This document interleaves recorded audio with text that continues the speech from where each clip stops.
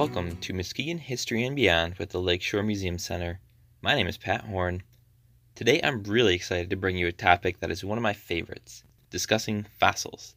So join me as I present today's episode titled A Tail of Two Mastodons. Well, actually, I will have some information about a third mastodon as well, but hey, it's one of my favorite topics and I like the title, so cut me some slack.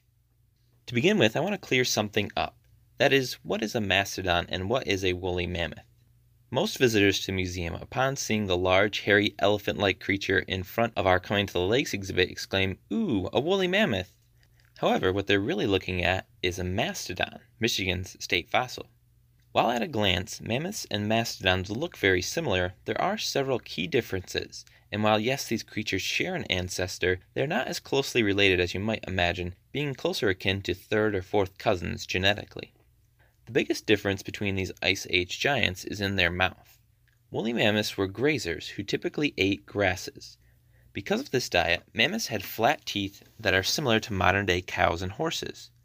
Mastodons preferred to eat bark, however, and things like branches, pine cones, and small shrubs. With this diet, they need to grind up their food, and so mastodons had bumpier teeth, much like our molars.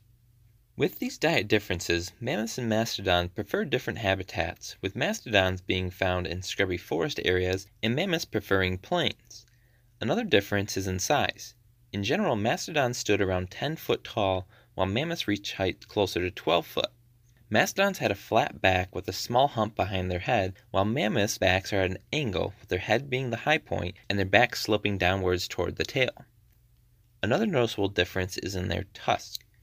Mastodon tusks tended to have less curve and pointed straight away from their bodies, while mammoth tusks curled inward towards their face.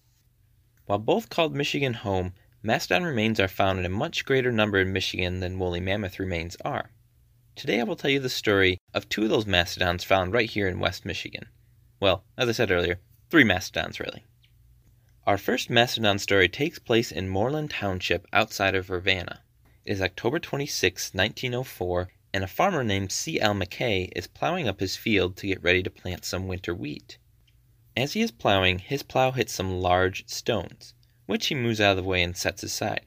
In the meantime, his father comes to visit. While there, the younger McKay plows up what distinctly this time was not a stone, but rather a large bone. The two McKays at this point took the stones that had been found and washed them in the nearby pond, which revealed the stones to not be stones at all, but rather large teeth, about 8 inches long and 4 inches across. With this discovery, the two men got digging and uncovered more bones, including vertebrae, tusk, and a skull.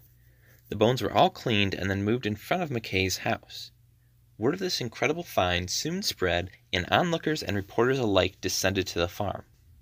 A newspaper story in the Grand Rapids paper the next day then came to the attention of the Kent Scientific Museum, now Grand Rapids Public Museum, and they sent 2 staff members to investigate the bones and potentially buy them for the museum. It was these workers who identified them as mastodon bones and saw that McKay had made quite a discovery. The bones were purchased by the museum for $50, a sum near $1,500 today. They were loaded on a stone sled and brought to the train station where they were put on and then delivered to Grand Rapids. The museum was not done though, as they wanted to dig around to see if more could be uncovered. They returned to the McKay farm ready to dig, except there was a problem. While they understood the deal as including the rights to dig more bones out, McKay did not, and was not happy about the delay it might cause in his winter planting.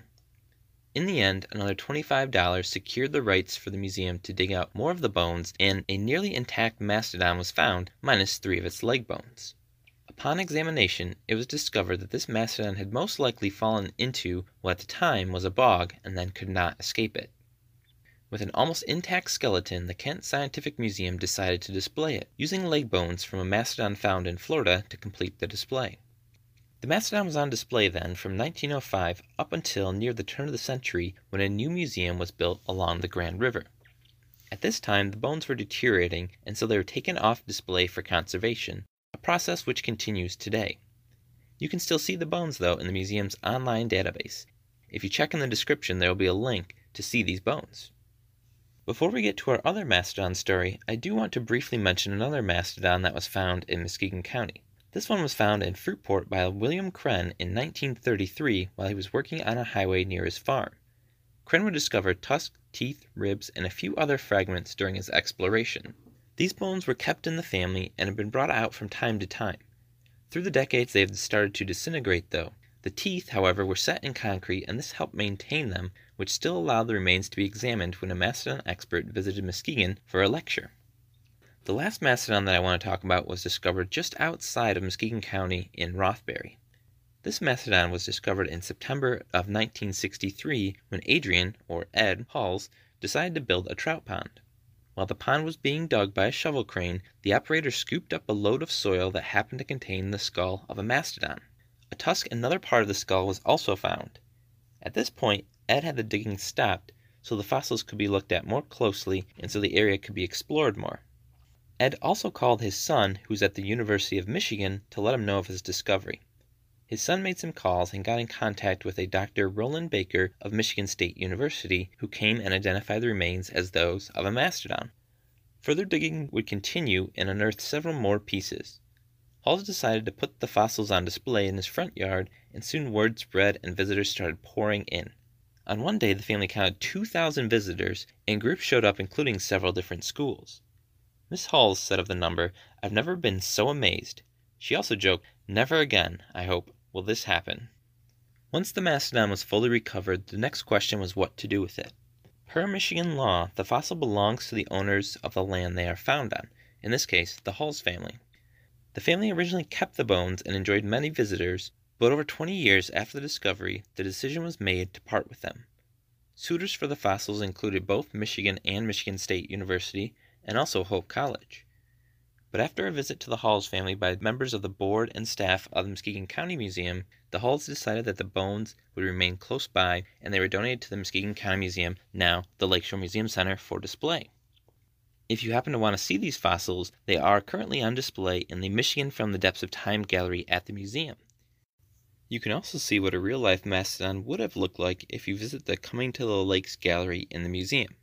And of course, I couldn't forget the newest megafauna statue in town, that of Moxie the Mastodon, located at the museum's front entrance. Thank you for listening. Have a great day.